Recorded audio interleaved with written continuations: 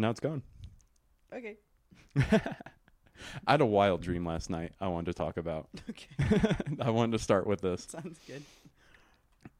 Do you get recurring dreams to start out? Like, as a question? I've been getting a dream about my neighbor's truck. Like, But, like, I don't remember until I wake up, and it's just, like, the neighbor's truck pulling into the driveway, and that's it.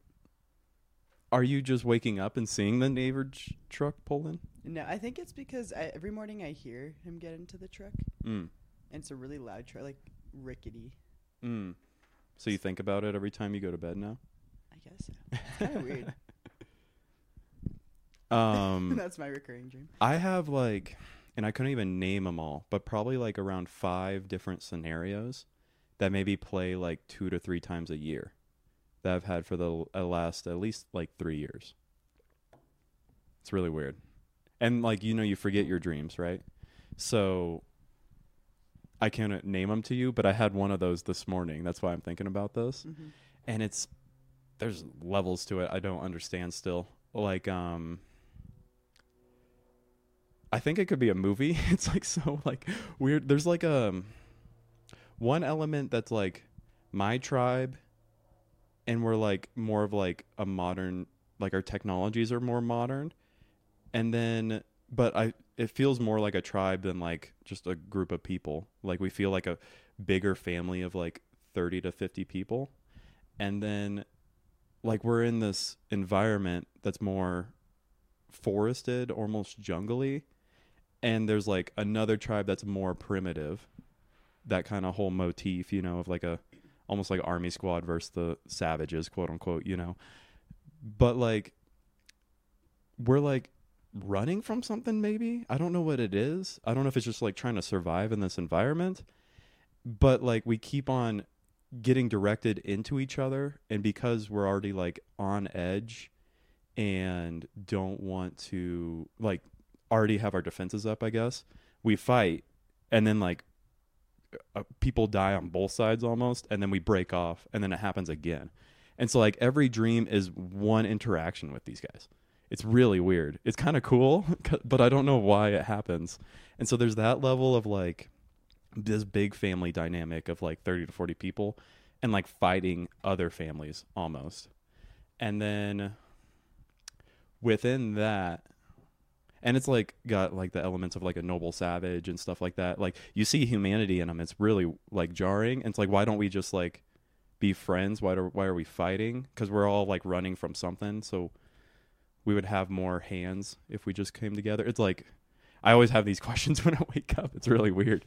And then within my family, I can always distinctly pick out one character that's my dad. He doesn't look like my dad in real life at all. He looks like if Hollywood casted him and then they picked a guy that looked nothing like him, but it was like that Hollywood dad figure. But like, I look at him in my dream and I'm like, oh, dad. And so, yeah, there's that, because it's like, then I like trace a line to me, and then I have like 4 or 5 younger siblings, some really younger and some like younger than me but closer in age. And like, the other tribes using more primitive technologies like bows and spears, but we have like guns. Like I always had a gun on my hip the whole time, which is also weird because I've only shot a gun a couple of times. And then there's like, I'm in my point of view. I'm not looking at this from a bird's eye perspective as some dreams are. And I'm like, sometimes animals are trying to attack us and I'm shooting them, or the other tribes people and stuff like that. It's really like real and violent almost. And then there's a thought as I'm like shooting and missing some bullets of like, if my dad was around more, I'd be more accurate because he would have taught me more things in general, but also it like translates into shooting because that's what's almost saving my life at that point. And then I guess like I just think about that towards my siblings. But then like he has like a leadership position. It seems like this is a long dream too. Like a leadership position, I think, in the tribe. So it's like he has to split his time because he has to run this tribe, but then also like teach his kin as well. But in like there's like a frustration in me of like, I wish he could just teach me so then I could protect myself better. you know?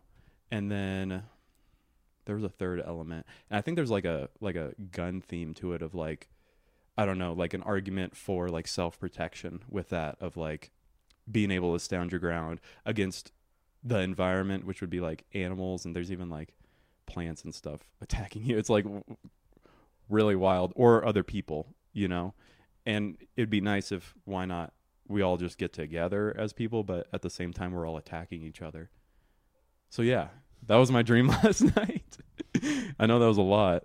Oh. There's like a lot of themes in it though that I think about, and I'm like, this is interesting. It made me call my dad this morning. That's why I was a little late, because I got a later start to my morning.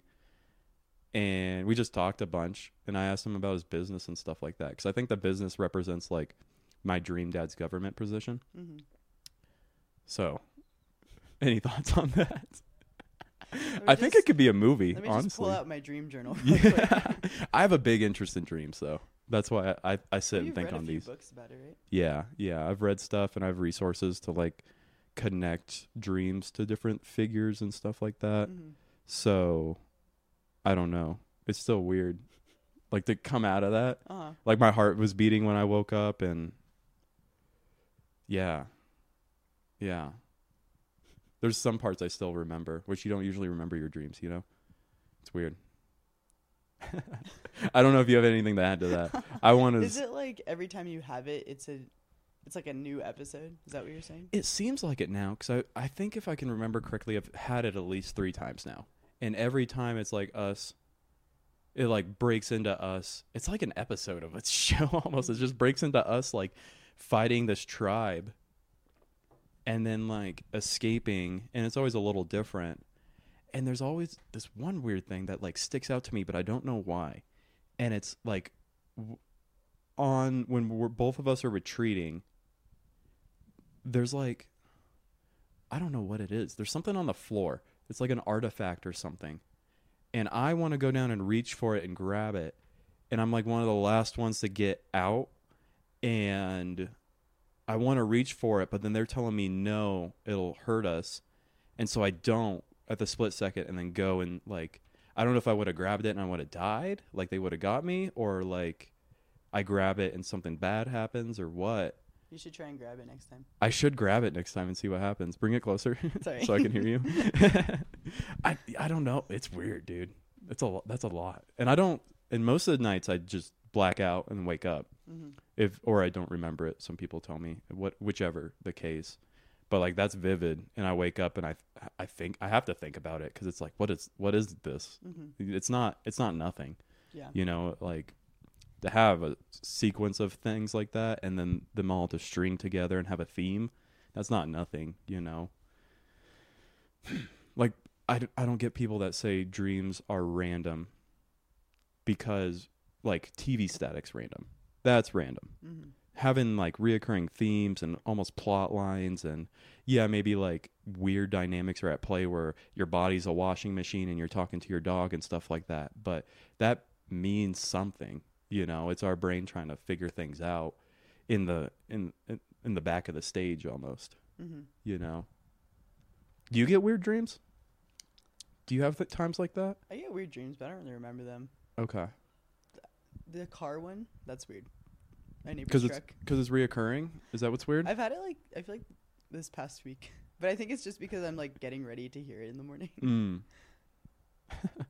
That's like I usually have mundane ones where I'm like talking with friends too. Mm-hmm. That's like just a funny reoccurring thing of just like, oh, my neighbor's truck. You know? Yeah, so that one's kind of odd. I had a dream about my friends the other day. That was a good dream. People in our friend group? No, one of my other friends. Other friends? Yeah, from nice. Class. That was kind of fun. But I don't know. I've just been so tired lately that I guess I just haven't been dreaming. How'd finals go for you? I didn't have any test finals, which was nice. Mm-hmm. I just had projects. One of my projects, I was basically complete with it. I just had to do one more step, and all of my data got erased, so that kind of sucked. Oh, yeah. That really sucks. I spent probably 10 hours on it. That's really sucky. Yeah. And you had to restart the whole thing? Kind of. It was for it's called GIS, Geospatial Information System, so it's like a mapping computer program. Okay. And the project was I had to download my own data and convert it and everything from what's called raster data to vector data. So raster's like elevation, and I don't even know how to describe it. I can like just picture it in my head, but it goes from like a big image to kind of like points and lines and all of that. Does it and, like codify? It's like a different type of code that it has. Okay. And so that took a long time just because there's so many like different ways to do it that my friends and I were trying to figure it out. Mm-hmm. And then, so from there you create your own what's called story problem, where you try and figure out like where you would want a house, like at what elevation do you want it, how far away from roads do you want it, how far away from streams do you want it, stuff like that. And you basically just make your own, and then you put in all the tools to figure out the spots that you would have it. And so all I had to do, I created all the maps, was make a layout, which is basically the PDF version of it, and that was it. And then my data got corrupted, and I had to go to the computer like help desk at the library. And they were able to try and retrieve it, but then none of it opened. So I went to my professor's office hours, and she tried to open it, and she said, "These are basically just bad images of what you already created." And literally all of my projects from the whole semester were on it. So the 3 credits that I took and spent numerous hours on got deleted. Yeah. So then did you just have to redo all of it? Well, we came up with a plan of, because we have like class data.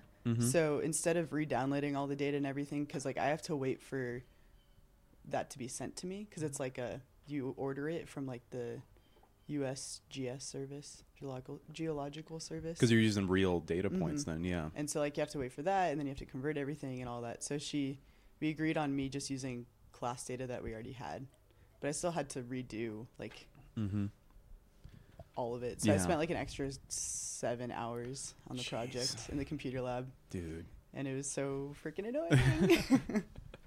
What does it look like? What does the end product look like? I could show you. Okay. I know I can't show Is there is it words or data points or a picture? It's a picture. Okay. That's so cool. Imagine like Google Maps. Google Maps is basically GIS. Oh. So that shows up, and then you can change the formatting and the way it looks and everything. Let's see if I have a picture of it. And then from there, you turn it in, basically. You get to like color code it and stuff like that. It looks really cool. I kind of have a love-hate relationship with GIS because it's fun, but just all the bullshit that comes with it, because the computer program just always crashes, is not fun. Why does it crash? Because every student in natural resources has to take it, and it's just so much data in such an old program that weird things will happen, and literally all you have to do is come back the next day and it'll work. Yeah. Okay. That's annoying then, yeah. Yep. Let me see if I can find it. Yeah, like reliability of tools in general is a big thing, especially for me, where like small things like when your computer's slow and everything like that, or like I just had to have my car's brakes done, and that's been annoying to deal with. I got you. Oh, that's sweet. You scroll down. There's like 8 of them that I had to make. Where is this? Connecticut. I previously planned to do it in Southern California. That'd be cool. Yeah. Do like one of your home areas? Yeah. I tried to find my dream house in Southern California. That'd be cool. But so what are the lines? So it says that's a legend down there. Dream house. So, what does dream house mean though? Like, so the areas that are red or whatever that color is, that's the spots where I could build my dream house according to the criteria that I came up with. Okay. And what were your criteria? My criteria. Is it like the quality of soil or? Oh, what the heck? File's broken again. I wouldn't be surprised. I had to turn it in twice because I forgot to add something. So I think I just... Oh, here it is. My criteria was 400 meters from any roads, 250 meters from rivers, 200 meters from water bodies, and the house should not be on a slope greater than 35 degrees, and also in a low-intensity developed area. That's really cool, actually. So I had to... I like that. Do all of this, which these are all the processing things that I had to do to figure that out. That's really cool. I like that a lot. I didn't even know that was a thing, Yeah. really. It's like a big, all natural resources students have to take it because it's a big requirement that a lot of organizations want now. Okay. Or if you do it, like I could be on the computer for 2 hours and they pay like $18 an hour Yeah. for it, which Would I you don't want to that? do. Okay. But like I already had so much trouble with it. I don't want to do it anymore. Yeah. But would you be using somebody else's file system so maybe it'd be more reliable? Yeah. I mean, we could always like create our own data, but that's just a long process. Yeah. But that would come out of surveys and I don't know, like tests around the area and stuff. Have you thought about what you want to do with your degree? Yes, but it's hard because I'm so specific in what I want to do. Why is that hard? To me that sounds easier. I don't know. I guess it's well. Okay, first I should What is it? say what Yes. it is. Yeah, I'm in what's called human dimensions of natural resources, which is basically understanding the social aspects of the environment. So things like making sure that all different communities have a say in the environment and that conservation is being put on in a equal way, although that's a whole other topic that I could touch on later. So when you to clarify, when you say communities, is that of people or animals or all people. of it? Okay, people. Yeah, so okay. Different communities of color, different income communities, making sure that everyone has a say in sustainable practices and what's going on in the environment around you. Okay. So basically just creating that connection between scientists and community members who should be the ones creating those decisions. And then with that, there's a lot of conservation management involved, which there's a whole lot of bad things that go with that I can get into in a little bit. Yeah. And then with that, I'm minoring in Indigenous studies. So really have that niche of like, I want to work with Indigenous communities without getting in the way and like, you know, stealing their knowledge, but really understanding how Indigenous communities have worked with the environment for thousands and thousands of years, because obviously if they've been doing it correctly, the most diverse areas, biodiverse areas in the world are Indigenous peoples' communities. So really understanding all of the incredible knowledge that they have and respectfully trying to figure out how to connect that with Western science, because it's very divided, because a lot of Western scientists believe that Indigenous knowledge and Indigenous science is not the way to go, because it doesn't have, you know, all the crazy technology, or what we think is crazy technology now. Like computers aren't needed, surveys aren't needed, because it's just all the knowledge is passed down and their connection with the environment is what creates that knowledge as well. So it's a hard barrier, because obviously I don't want to like take over and be that, you know, white person that's trying to be the savior, but I also just really want to learn from those communities and try and figure out ways to create more of a combination of sciences to make a better environment. Yeah, that's something I've been thinking about a lot. I've been reading from like my perspective of more like you're going environmental to be general, and I'm thinking more like sports and exercise science and nutrition, because I'm reading this book called Nutrition and Physical Degeneration. I always trip up on that word saying it too. And in the 1930s, there was this dude who went to, I think it was like over 20 different tribes, I think. He went to many different tribes over different places in the world, like up in Canada, US, over like just different very isolated places, and then watched as like there's always like a transition and bridge point between like the isolated tribe, between like a tribe that's near both but then has like more Western influence on it, and then the Western cities itself. And so he would look at all those and then take it from like he was a dentist, I think. So he was looking at teeth quality and how a lot of the isolated tribes on their own diets had the most perfect straight teeth and no illnesses. always connects back to is like tuberculosis. And then as you see more of these, and he connected it to the foods, more Western foods. And this was 1930s foods, so it's a little different than now, but still pretty same. The more like crooked teeth and problems with pulling teeth or straightening or cavities as well. They called them dental caries back then, which I didn't know. So stuff like that. And so trying to understand like their actual diet with what's different with our Western diet now. So that's what you said that made me kind of think about that. I forget the name of the tribe, but there was one up in Canada where they're pretty heavily eat off caribou and a lot of meats because it's so cold for most of the year and snowy, I believe, that there's not a lot of fruits or vegetables to even be harvested. And none of them had scurvy because you would think like it's either vitamin C or D that you have a deficiency in and can lead to things.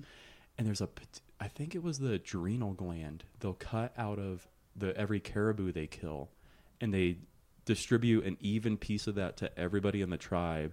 And the little bit of vitamin C in that was enough to keep people at healthy levels and not develop other diseases. So like stuff you're talking about like that, just intuitive knowledge, like how did they figure that out, you know? Yeah. For one is but a it's question. thousands of years of Doing and error. it. Yeah. And that's what everyone should have a connection with nature with. But Western views and technology has just totally destroyed our connection with nature.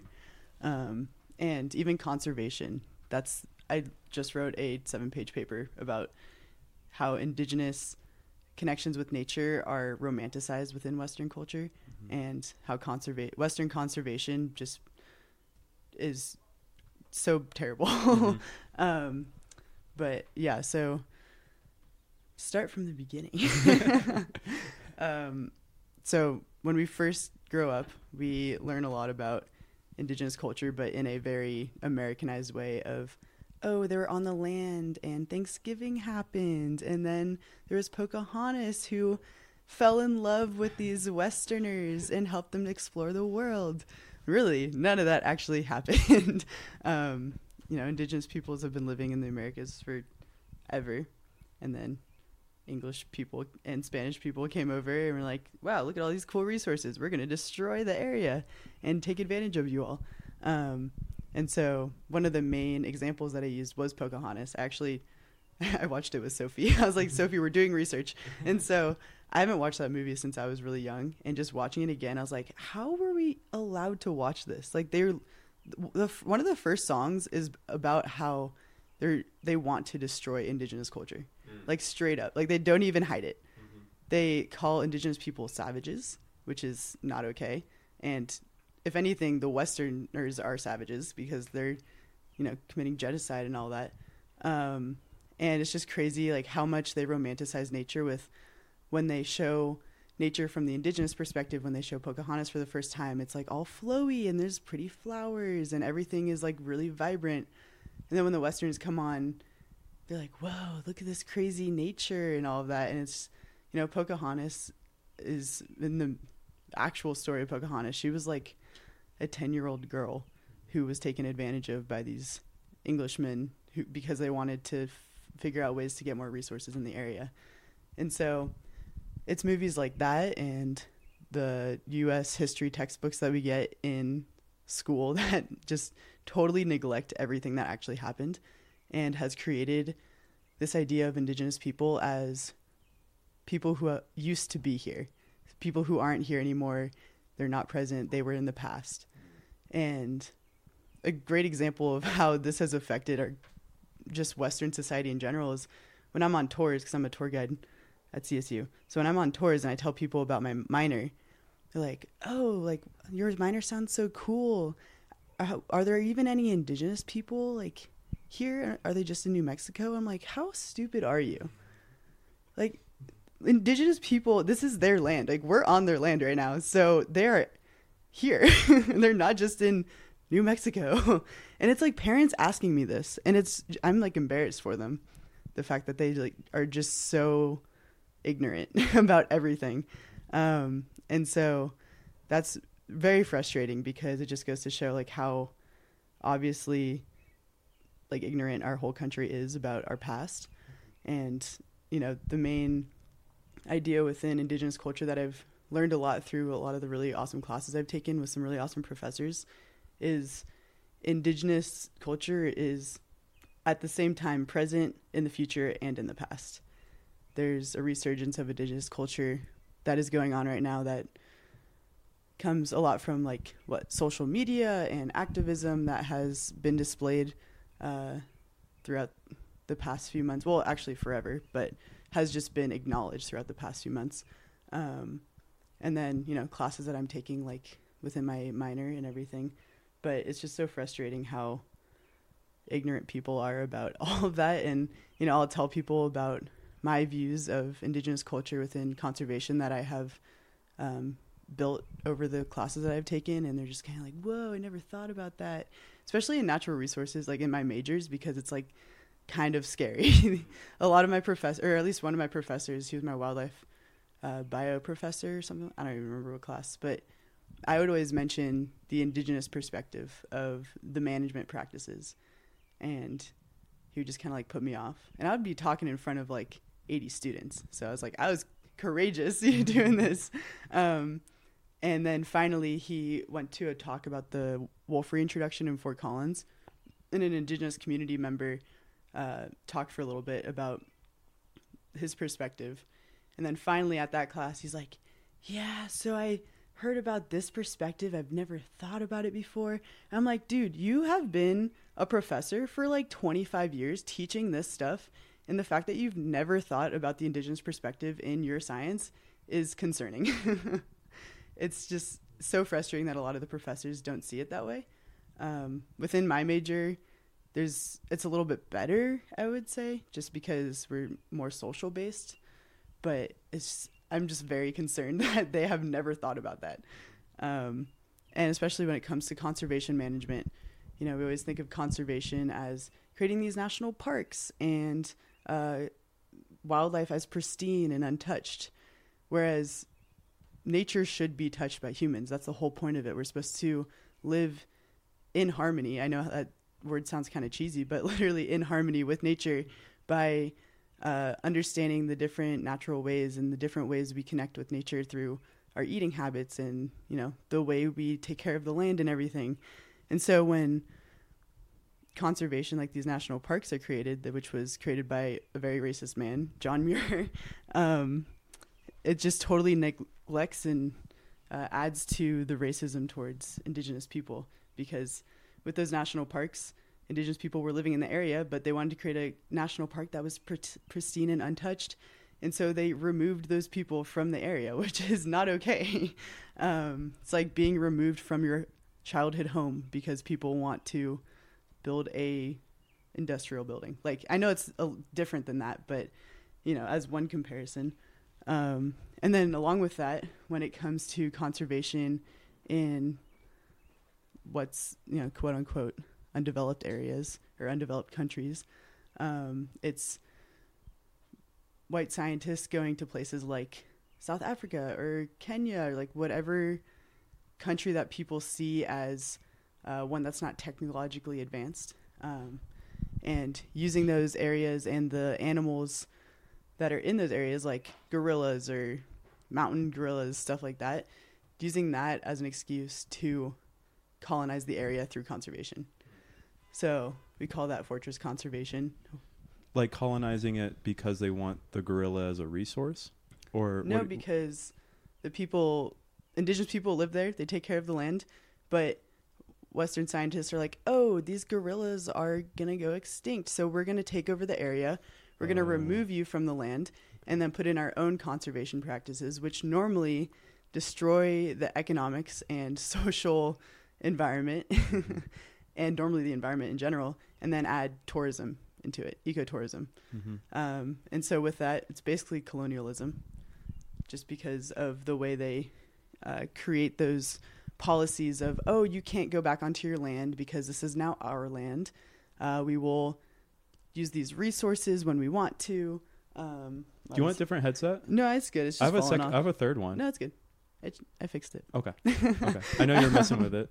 And then, with tourism, it's like whenever you think of going on a safari or anything, you think of, oh my gosh, I'm going to come from California or Colorado and spend however much money to go on a safari to go look at nature. Because we think that that's wildlife, pristine wildlife that's never been touched. But, obviously there's a bunch of indigenous communities that have been involved with that nature forever. And we're just too ignorant to say, oh, there's nature in our backyard. Why don't we just connect with the nature in our backyard rather than having to go all the way to a different country, a different continent to look at someone else's nature, basically, because then it's romanticizing indigenous people's connection with the environment. Do you think there is no place for tourism, or like somebody from the word that came to mind was like outsourcing, outsourcing your nature time honestly, because you're going out, is what I mean by that. And do you think there's no place for like somebody from California visiting somewhere in Africa, or someone in Ireland visiting somewhere remote in Australia? Do you think there's no place for that, or there could be like some space made for that, or what are your thoughts on that? I think there could be some space made for it. It's just, it should be the decision of the communities that live there, and not these Western scientists that come in and take over the area and say, okay, now you can come in and look at the animals. Okay. So taking them into account then. Yeah, because we're just totally neglecting the people that actually live there. Yeah. And all of their knowledge that they've had of the area for thousands of years. It's like, oh, we actually know better, even though we just learned about the species like 40 years ago. Yeah. It's such bullshit. Yeah.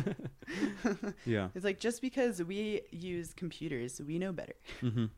Really, yeah. I feel like the technology that's used now in that Western science is, if anything, less advanced. Yeah. Can you picture what that would look like if we integrated where we maybe had a little bit of tourism, but then also still left space for the native population of those areas?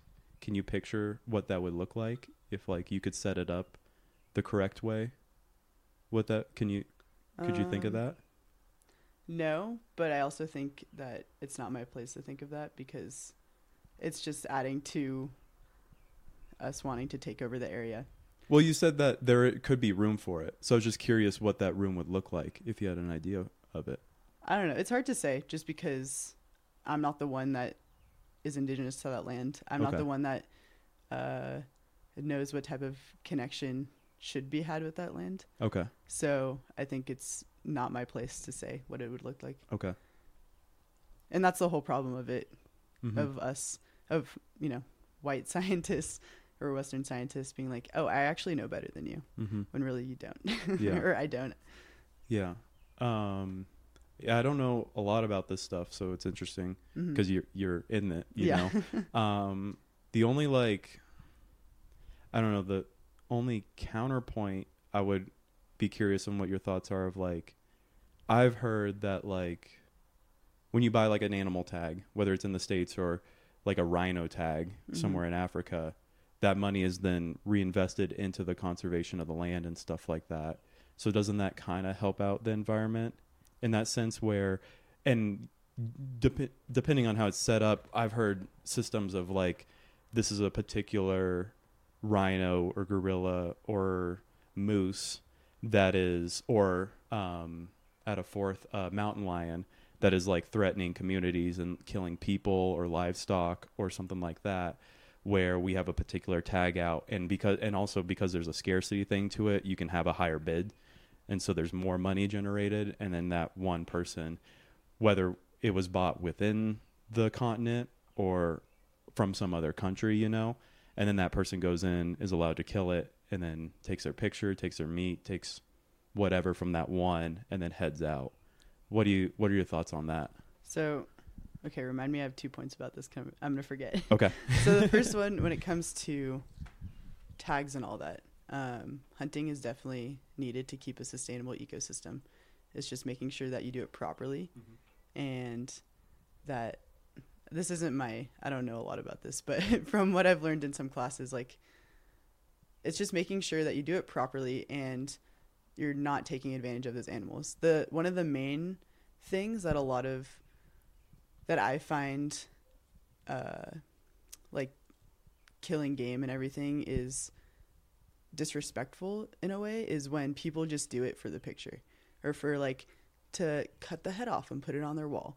Because within indigenous cultures, a lot of it is this animal is giving itself up to you as a gift, and you need to respect that gift by using every part of the animal for clothing, for food, for shelter, all of that, because it gave itself to you. And when people just kill it to kill it, like to kill a coyote because they're like, oh my God, I just killed a coyote. I'm a strong guy and I have all this masculinity. Like, I just think it's so disrespectful and ignorant.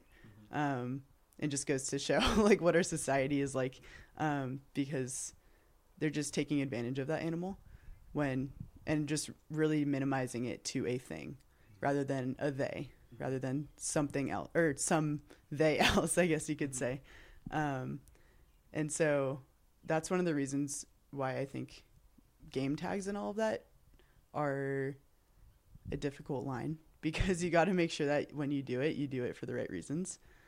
When it comes to, oh, go ahead. But if it generates this money that would go back into the ecosystem, and for this, I don't know a lot on this. This is just the few things I've picked up from hearing about it. Would it be okay to just like let one slide, especially if it was one that was particularly aggressive or whatever, and we just wanted it taken care of, and then just however that person wants to treat it? If they only want the head, they take the head back to the US and then have somebody on standby to take the rest of the animal so that the pelt and meat and everything isn't gone to waste, you know? And waste is hard because like decomposers would still fall on it and stuff like that. So waste is like, and other scavenger animals and stuff like that. But then you could either just take the rest of the body to the tribe or whatever, and then they can do their thing with it. I don't know, like, could we just like let them do their thing? So like you're saying go to a different country to do this? Because it happens in the U.S. too. It happens everywhere. Yeah. So the whole thing is like, if we go to a different country to do it, that's still colonialism, because we're going to a different country to kill these animals, whereas there's a community there that uses those animals for their daily needs. Because going to a different country and killing like a rhino or whatever, which is also incredibly illegal right now, is just showing that colonial tourism. And then also, who's to say that money actually goes back into conservation? Yeah, we could pay that, but we don't know where that money actually goes. And that conservation is that colonial version of conservation. Yeah. And when it comes to, okay, if we say that money goes back to the community, not every community has a monetary value like we do. Not every community values money in the same way that North Americans do. You know, so when we're saying, okay, we're going to give money back to these people, they probably just don't even care about the money, because the way of their living is very connected to the area that they're in. Maybe they trade instead of paying for things with whatever dollar amount that they have. Like, it's just so single-minded. And like, it doesn't account for all the cultural differences around the world. Well, I have a couple thoughts. Do you think that, like, in this, I guess, example I'm trying to lay out, like, the word colonialism might be a little too extreme if this particular system was 1% or 0.1% of the animals being hit by outsiders? No. Isn't that a little... Because my idea of colonialism is like coming in and becoming the majority force. No? Not necessarily. Okay. Because if you're still killing that 0.1, you're still making a major impact on that area. But again, what if it was like a particular animal that was threatening people and livestock and their own way of life. Who's to say that the animal? Okay, one of the other problems I have with this is going to be a long way back to that question. Okay. Within Western society, we use a binary that is very strict, good and bad. Mm-hmm. Saying an animal is good or bad based on them having to survive by eating cattle, by protecting themselves through their version of protecting themselves. Western society sees it as violence. Like, that's totally degrading the whole situation and natural ecosystems. Yeah, it's an unfair binary. Yeah. But like what I'm thinking is like here, if we had a mountain lion killing cattle, that then affects the supply chain where there's not enough meat to be distributed, so that people will have a harder time or even go hungry, and that that can happen in any place. Like ours would be a mountain lion here, but then a particularly aggressive lion or something like that is what I would imagine in other areas, right? So that's not the majority or anything like that, but there are some examples of those, right? Well, yeah, but when it comes to those animals, like, I'm sure within those cultures, they have their own ways of dealing with that doesn't have to include killing those animals. Okay. You know, like they have, what's the word? They have their own conservation strategies, and I forget the Do you have word. any examples of those strategies? Unfortunately, not right now, but when it comes to farming, like organic farming, I guess. One of my favorite documentaries is called The Biggest Little Farm. You've seen it, right? We've talked about it. Yeah. Oh, you haven't seen it? I haven't seen it. We talked about it. And it's basically this family creating a farm out of nothing and making it completely organic, no pesticides. When it comes to animals coming in and like eating their crops or eating or, attacking their cattle, quote unquote attacking, they find ways to fix that situation, I guess, find a solution for that without having to kill those animals. Whether that be getting guard dogs so that they scare off the coyotes, or making little barns for owls to come and eat all of the weasels. I don't know. I don't think they eat actually weasels, but or gophers, Yeah. So it's finding that solution that helps play into the ecosystem, creating that circle of the ecosystem to create a better way of all those animals cohabitating. I'm going to use that word, cohabitating with each other. Where do you think like hunting fits into the picture then of all this? Because there is a place for that, right? Yeah. Definitely. Where do you think that fits in? I think it fits in with what I was talking about earlier, like only take what you need. That's the whole ordeal with how unsustainable we are right now, is we don't take what we need, we take what we want. Okay. Yeah. Do you have examples of that? I can't picture that. Meaning just food in general, like our over consumption of food, and like all of the food waste that we have in the US comes from, we're like, this potato looks cool, we're gonna try and eat it, but then we leave it in the fridge for 4 weeks, we forget about it, and we're like, okay, we'll just throw it out. It's like taking what we want as a food, what we think we might want, rather than just what we need. Because if we just took what we need, there would be so much less food waste. Everyone would have enough food to sustain themselves. There wouldn't be people who don't have, proper diets and proper, everyday meals. So if we were to just take what we need, then I think our country and our whole world would be much more sustainable. Okay. How does that fit into the realm of hunting? Because when you're talking about the potato, I'm picturing like going to the grocery store and picking something out. Well, when it comes to hunting, like when people get the tags to hunt, a lot of people will just buy a bunch, or I don't know how that whole process works, but I'm guessing they just like buy a bunch. I know you buy like a tag for the whole season, but they'll just like go out there a bunch just for like the thrill of it. So it's not like instead of it being a job and a part of the lifestyle, it's a thrill. It's like a sport, which it shouldn't be a sport. What should it be? It should be a need for your survival, in my opinion. Okay. Not necessarily survival, but just like having the food and the To feed resources you yourself. need to feed yourself. Okay. I guess I don't know a lot of hunter. I don't know. I know a few, I guess.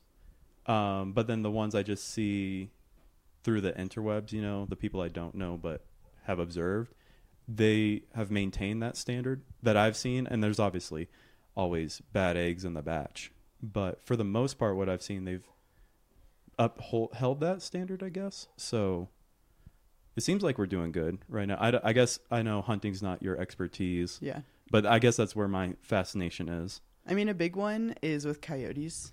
Mm-hmm. And wolves, I believe, especially in was it Wyoming or Montana? I think it's Montana. Basically, the governments are taking the sides of the farmers and allowing for more people to hunt wolves. I don't remember if it's wolves or coyotes. One of those. Hunting predators. Hunting those apex predators, basically to their extreme limits, which is not only hurting ecosystems, but destroying the whole populations of those and creating that species to become endangered. But they're not being put on the endangered species list because of, you know, government's money and Okay. bureaucracy and all of that. I think it's coyotes. It's coyotes, right? I hope I don't have this wrong. Well, what I was going to say is like they're particularly hard to deal with from the other perspective, where I hope I'm not getting this wrong. This is some Us animal going out off there. of what we think we know. what we think we know, which is always great. But I was hearing something about how they've done studies where I believe it was coyotes, where they killed a coyote, where when you kill a coyote, somehow like nearby females will sense that. I don't know the range or anything like that, but maybe even they understand there's a hole in the pack, you know, and they've been able to see and observe like when you kill like a male or female, that the females are more likely to go into estrus and be ready to produce more offspring, is what I've heard. So I've heard a differing perspective where they're out of hand and they're too hard to deal with, and that was one thing they connected to was like when you kill one, females go into estrus and they'll have 3 more, which might be a little bit of an overstatement, but something like that is what I've heard. So then why are we trying to kill them all and not just survive with them? Like all these animals are so much smarter than we give credit to. They're very smart. I don't disagree with that. But what if their population is at a peak right now because they can sustain themselves off of our livestock? What if that's the problem at play? Do you think? No. Why not? I don't have the knowledge to really back it up just off of. Could you imagine that being the case in certain I can understand why environments? that could be a thought, but from everything that I've heard from professors and all these talks, especially with how critical it is right now, like there's so much other wildlife out there for them to go to. But then at the same time, a lot of that wildlife is becoming endangered and all of that because of human practices. So that's why those coyotes and wolves are going to cattle, because the prey that they normally go for is declining from other human actions. Yeah, I could see that for sure. Yeah. Where, there's a human pressure that is hurting other smaller species that the coyotes would normally eat, and so then they kind of switch to our own livestock. Yeah, and so I could see like a maybe solution there being we bump up those other lower species that we've kind of harmed pretty hard, right? And then I don't know, I think even if you propped them up, I wonder how hard it would be for the coyotes to transition away from our livestock, because they're fish in a barrel at that point. They're a little easier to hit than like something more in the wild is. I think it would be easier than you think, Okay. just because that's what they're born to do. Yeah. Well, they're born to keep living, Yeah.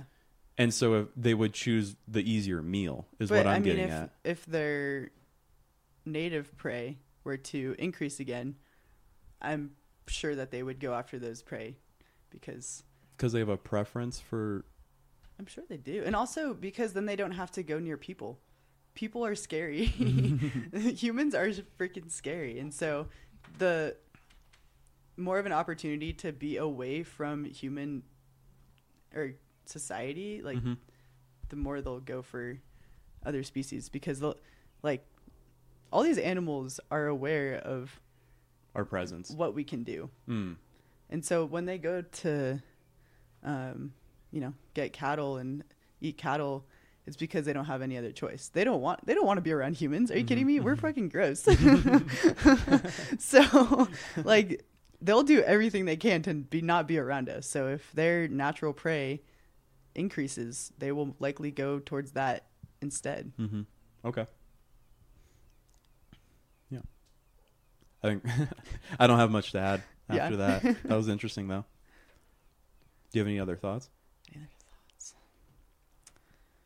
I don't know. That's just like the basics. I'm a white person, so obviously I don't know a lot. I'm still learning a lot about it, and I'm super excited, especially because I'm working with a few of my professors within the Indigenous Studies minor who have taught me a lot and are not afraid to call me out, which I really appreciate. So yeah, like I'm excited to learn more about it and find ways to work with Indigenous communities in a respectful way. So you don't have an opinion on the state of how things should be right now. Is that fair to say because you're still learning? It doesn't mean I can't have an opinion about it. Okay. So if you could set things up properly, what are the particulars of like how things should be put together is what I'm getting at with that. That's a question that's like so out of my league. Okay. But that's what I was getting at was like, it's not for me to say. Like I'm not the one that's being affected by thousands of years of colonialism. But this is what I was trying to connect to is like, you said you could have an opinion. So I'm just curious what that opinion is. Okay. Yeah.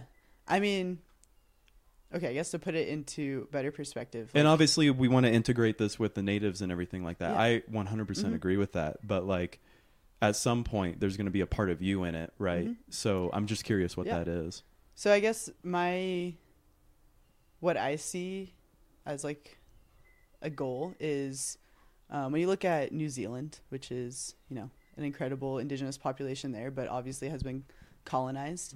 From what I have seen, that is the only country that has created a conservation plan where indigenous communities have the main voice in it. So they're a good example to look at. I think they're a good example. Obviously, there's probably a lot to change, and I need to do more research on it, but my goal would be to go there and kind of learn from that governing system and conservation system and try and bring back some of those strategies to the U.S. I know that's a big thing to awesome. ask, but it would be learning from them and trying to understand those ways in which indigenous communities do have that main voice, while also Western science having a small part in it. Because obviously indigenous science is probably more reliable, but there still is some things to offer from Western science as well. But yeah, so that's the goal, is to understand those strategies and understand those logistics, I guess, and community respects, and bringing that or helping create that as a main portion of the U.S. within our governing body. Okay. Yeah. Do you have any examples of what they're doing right now that you can think of, or are you still looking into that? I mean, a big one is they're changing the name of New Zealand back to the indigenous name. Okay. Which I don't remember the name right now, and I would when probably that's gonna be butcher in it. place. I think it's either already in place or like happening soon. I could look it up right now, although you probably don't want me to do that, but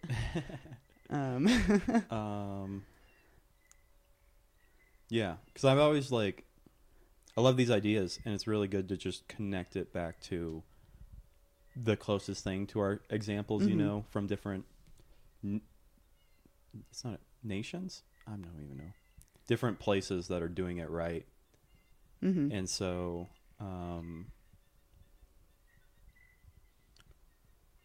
Taylor's looking it up. Sorry. So there's definitely petitions and everything. I definitely heard a speech from the Prime Minister. Is that what they're called? Yeah, Prime Minister in New Zealand saying like, yeah, we're going to do it. From this very limited research that I am doing on Google. It doesn't say anything about how it's changed now, but I believe that most of the community members are calling it, I'm going to butcher the name, Aotearoa? Aotearoa. I had totally butchered that. That sounds cool. That's how it's spelled. Aotearoa. Maybe. I don't know. I'd love to hear somebody say it that knows what they're saying. Yeah, so Okay. that's an incredible feat because it's basically acknowledging colonialism and saying, hey, we're going to help you like destroy that, basically. Yeah. Do you have any other examples? Like I'm trying to picture systems when they're like, oh, we're about to build a bridge, but then boom, we do this first and then this first and then maybe the bridge is built. Like, do you have any ideas of like that? Well, there's some really cool mapping projects that are happening where it basically allows the indigenous communities to create their own conservation. So, like organization members, I don't remember the organization I read about in class, but will give the community members tools to create their own boundaries of where they hunt and where they live and everything. And then they will go out with, like pen and paper and write the coordinates down and everything. And they basically just create their own boundaries of where they want to, or where they normally have their daily lives and what areas have water bodies, where rivers are. And then with all that data that they collected on their own through volunteering, and I think mostly through, they try and, give them incentives and stuff, that is created and then put into like a governing body. So basically what happens is that since all of this indigenous land isn't on paper because, it doesn't need to be since it's been theirs forever. But, governing bodies go off of that for policies and everything. What happens is that land is taken over by the governing bodies, even though it is their land. So by them creating their own boundaries of where they hunt and where they live, that makes it more difficult for those governing bodies to take over. Okay. Yeah, so it's like combining that Western idea of boundaries, but also letting them do it themselves and letting them keep their culture. So for like a really simplistic idea, does it kind of give them their own state, basically? Like it sounds like they create their own borders. Yeah. But they're not physical borders. But because they're on paper, they're physical borders, quote unquote. Yeah. According to the government, they are now physical borders. Gotcha. According to the Western government, they're now physical Our borders. Western ideas, their board, those are their boundary lines and everything.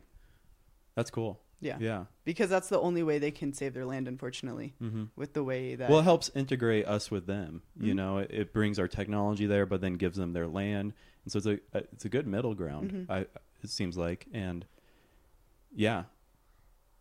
So projects like that, those are really awesome. And a lot of the times it's those local community members that had the opportunity to like go into some Western higher education that want to make sure that their communities are safe and being treated properly. So it's cool to see those community members like coming back and helping, and luckily not being influenced by Western society to just like telling them where the borders should be. Yeah, exactly. Yeah. Do you think that because the overall environment that we live in shifts and changes, right? Temperatures change, erosion changes, geographical features change from an environmental standpoint.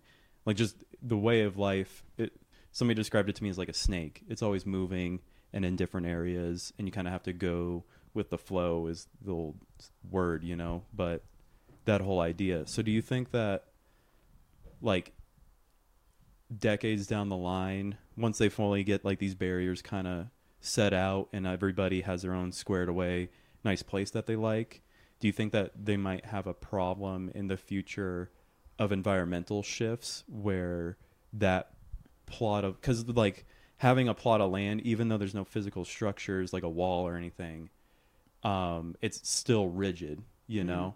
And so what I'm trying to get at, I guess, is like, would that rigidity then leave them vulnerable to the shifting of environment threatening them again? Does that make sense? So yeah, like, will climate change basically Yeah. I mean, Or even just like, I don't know, for a decade this particular region gets more rainfall, whether from climate change or not, but like more rainfall, and then there's always cascading events we don't plan on, you know? So there's maybe more floods or higher rivers and land is threatened, like, but so stuff like that, I guess. Do you think that would have to, what do you think of that, I guess? I think humans and other animals are extremely adaptable.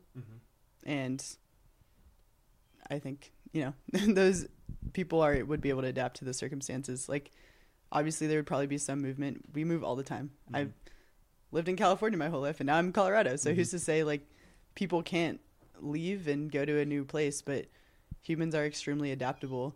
And being able to, like, the whole idea with indigenous knowledge and indigenous science, with it being present and in the future and in the past, is like, it's not just stuck in the past. Like, the knowledge that was, I don't know, 20 years ago has adapted to climate change now. It's contemporary. Yeah. It's always changing. It's always adapting.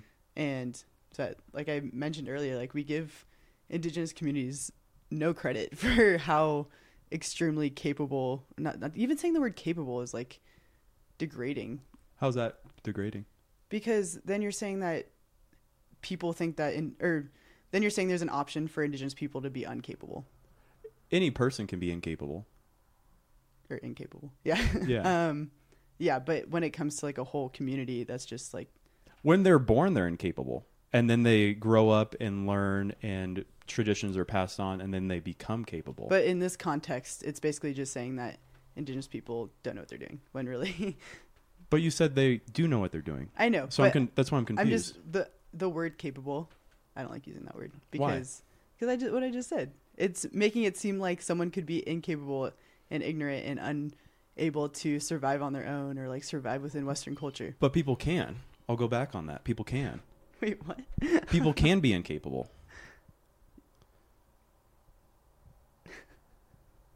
I'm confused at what you're trying to get at. Well, like, it's like maybe I'm hearing you wrong. Well, I know people can be incapable, but when you're talking about a whole community and a whole identity, it's just rude and discriminatory.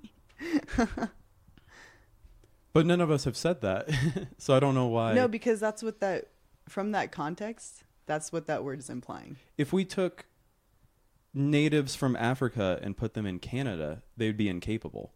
They're capable to their particular setting, right? Yeah. And so that's all we're saying is they're very, very, really good and specialized at their particular environment. So I don't see what's any problem with saying they're capable where in their indigenous lands. To be honest, I don't even remember what my first comment was about saying the word capable. You said you had a problem with using it, and I'm just confused why there's a problem. When it comes to what you just mentioned of like being capable in your specific niche environment, then yeah, that makes sense. Yeah. But the way I used it, I just didn't like the way I used it, so I wanted to change the word. Oh, okay. Yeah. But I still don't understand why. Because like why you don't like it. Well, we just talked about of by saying one identity is incapable is just degrading. But we didn't. We said they're capable. No, I know. I know. I'm not arguing about that. I'm just saying in general, if you were to use the word incapable for one identity, then it's degrading all of the knowledge and all of the culture and everything of that identity. But I just did, right? When I said they would be incapable in Canada. I just did that. But that's not degrading because they are extremely capable. I think it's in a their different region. Context, though. Well, everything is contextual. I'm just confused right now. Well, I am too. I'm trying to understand why it's like, why you'd have a problem using that. Because of what I just said. When you're talking, But then what do you think about what I just said? when to you're that? talking about it in that aspect, it's comparing it to other indigenous knowledge. When I'm talking about it in the way I'm talking about it, it's comparing it to other identities, other races. What's the difference there? What do you mean? What's the difference? I'm comparing two different cultures, Well, two yeah. different races, two different all that. But We're doing the it's same comparing thing. it to Western colonialism. No, I'm comparing and- it to a tribe in Canada that's living I right know. now. So why would you can't use Western there? I'm not using Western. No, I know. I'm agreeing with what you just said about Oh. that. What? I don't even know what we're talking about anymore. Well, to circle back, why is it wrong to say that they can be incapable sometimes? It's when you're comparing indigenous communities to Western communities. That's when you shouldn't use the word incapable or capable. Oh, okay. That's what I was trying to get at. Okay. Yeah. But saying they're very capable in their environment, which is what you said. yeah, I at the think beginning of that's- this. Is that what I said about that? Yeah. Oh. And then you said, I have a problem with what I just said. I'm like, why? You just gave him a compliment. That's why we went down this whole tangent. Got it. I literally forgot. You're like, what I was even. What I just said was like really bad. And I was like, no, it was really It's nice just- of you to say. It's just like really understanding the words you use Mhm. in general. Like through the indigenous classes that I took a class called Indigenous Knowledges where I learned about the binary words that we use and all of that binary like language. What was the name of it? Indigenous Knowledges. Okay. Best class I've ever taken at CSU. Yeah. But with that, I learned a lot of like really understanding the words we use and the context and the meaning behind them, because a lot of the times within, I guess, like popular culture and everything now, like we just kind of say words and don't really think about what they mean. And so that's why I wanted to rethink using the word capable. Okay. Was there a better word that I could use to really understand what I'm saying, really understand the meaning of the word capable that would respect those communities better? That was the whole reason behind that. Yeah. And I think we should be very particular with our words. Yeah. The better we can be more detailed and direct and what's the word I really like? High resolute. Very, very specific with our words. I think the better, you know. And, we're going to have casual small talk sometimes. Yeah. But the more within these more serious talks. I agree. Yeah. We should. That's why I want to dig in deep with like why. Like I feel. Yeah. Yeah. Now that we went the crazy route to get to that. Whole circle. You needed to go soon, right? Yeah. What time is it? Oh, we got Yeah, a little bit. a little bit. Okay. I have a wrap up thing I like to do. That's Okay. why I was getting this out, but we'll wait on that. I'm really sad I'm finishing my cold brew. Is it good? It's like okay. I've been trying to figure out my favorite cold brews. Trader Joe's vanilla. Not good. That's all right. Shout out TJ's.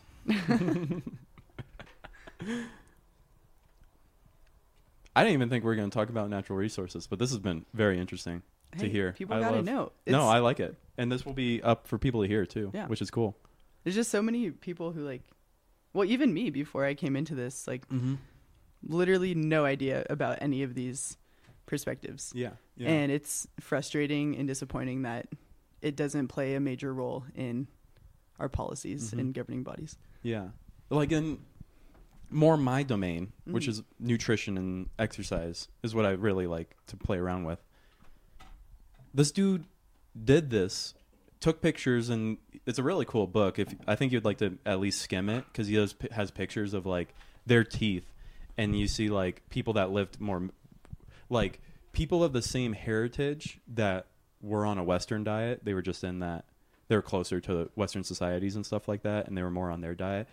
Destroyed teeth, and then you just go, I don't know, miles away, and a tribe that has stuck to their roots and how their ancestors dieted and everything, and have beautiful teeth, like perfect teeth.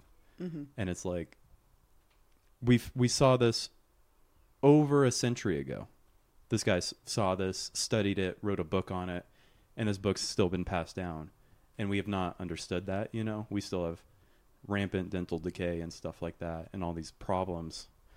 not just with our teeth, but it gets into like even breathing. Like he saw that people more on the Western diet was storing more and stuff like that. So it gets into how you breathe, which breathing fuels your body just like food does. And what was the other one? Like tuberculosis was one he always connected back to. So illness comes from this as well. And it's just like, this has been around. Mm-hmm. Why has it taken so long? But